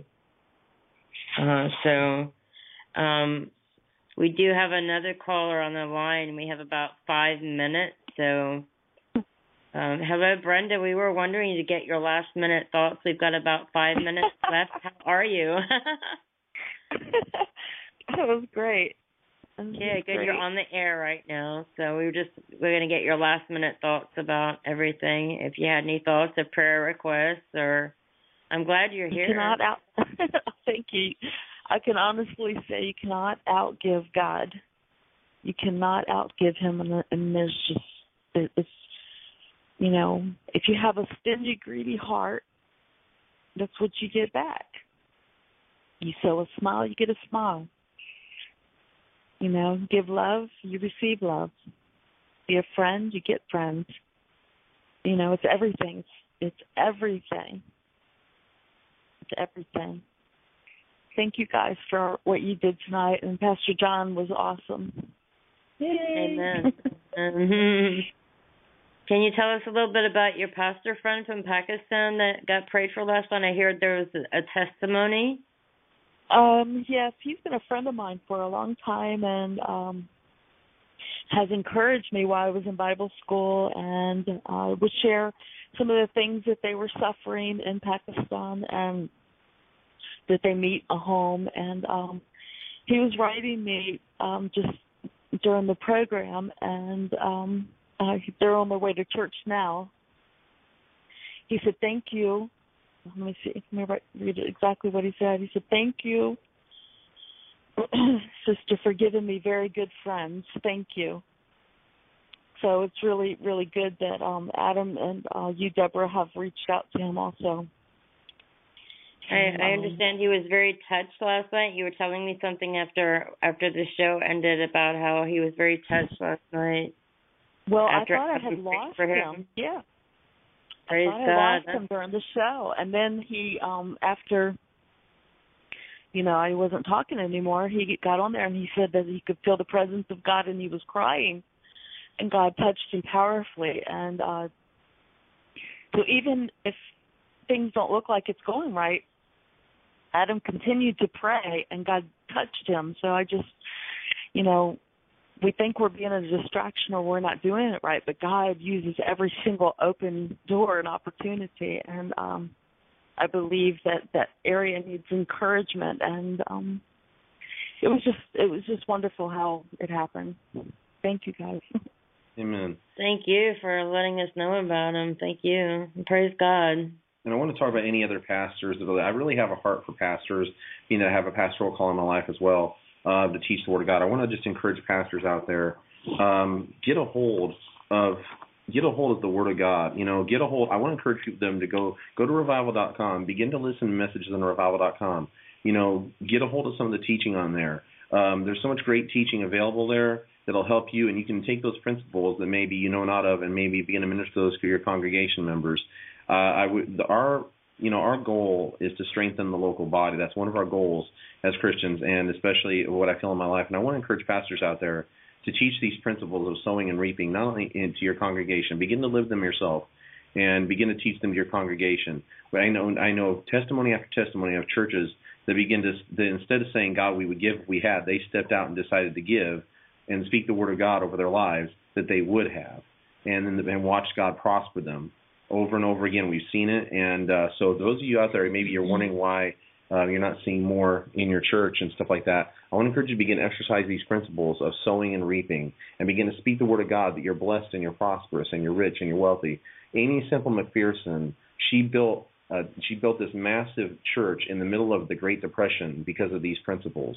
So it doesn't matter what your economy is, because we're teaching you now to operate by heaven's economy.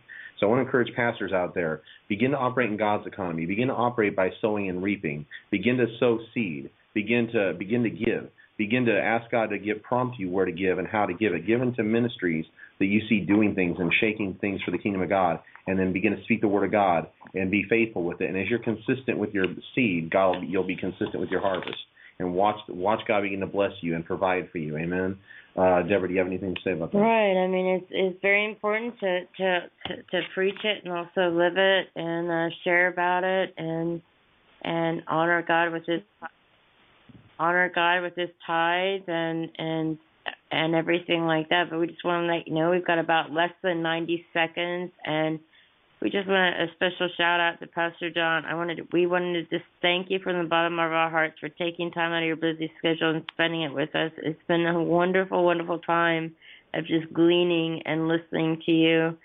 It's been awesome, hasn't it, Adam? It's been great. We're privileged to have great men of God like that with us. Yes, and Brenda, thank you also, Brenda, for joining. And Adam, any last thoughts? We've really basically got no time, basically. Just everyone, we just pray the fire of God. Hi, this is Maury Moreland Morrison, here to tell you Geico has more than just great savings. Much more.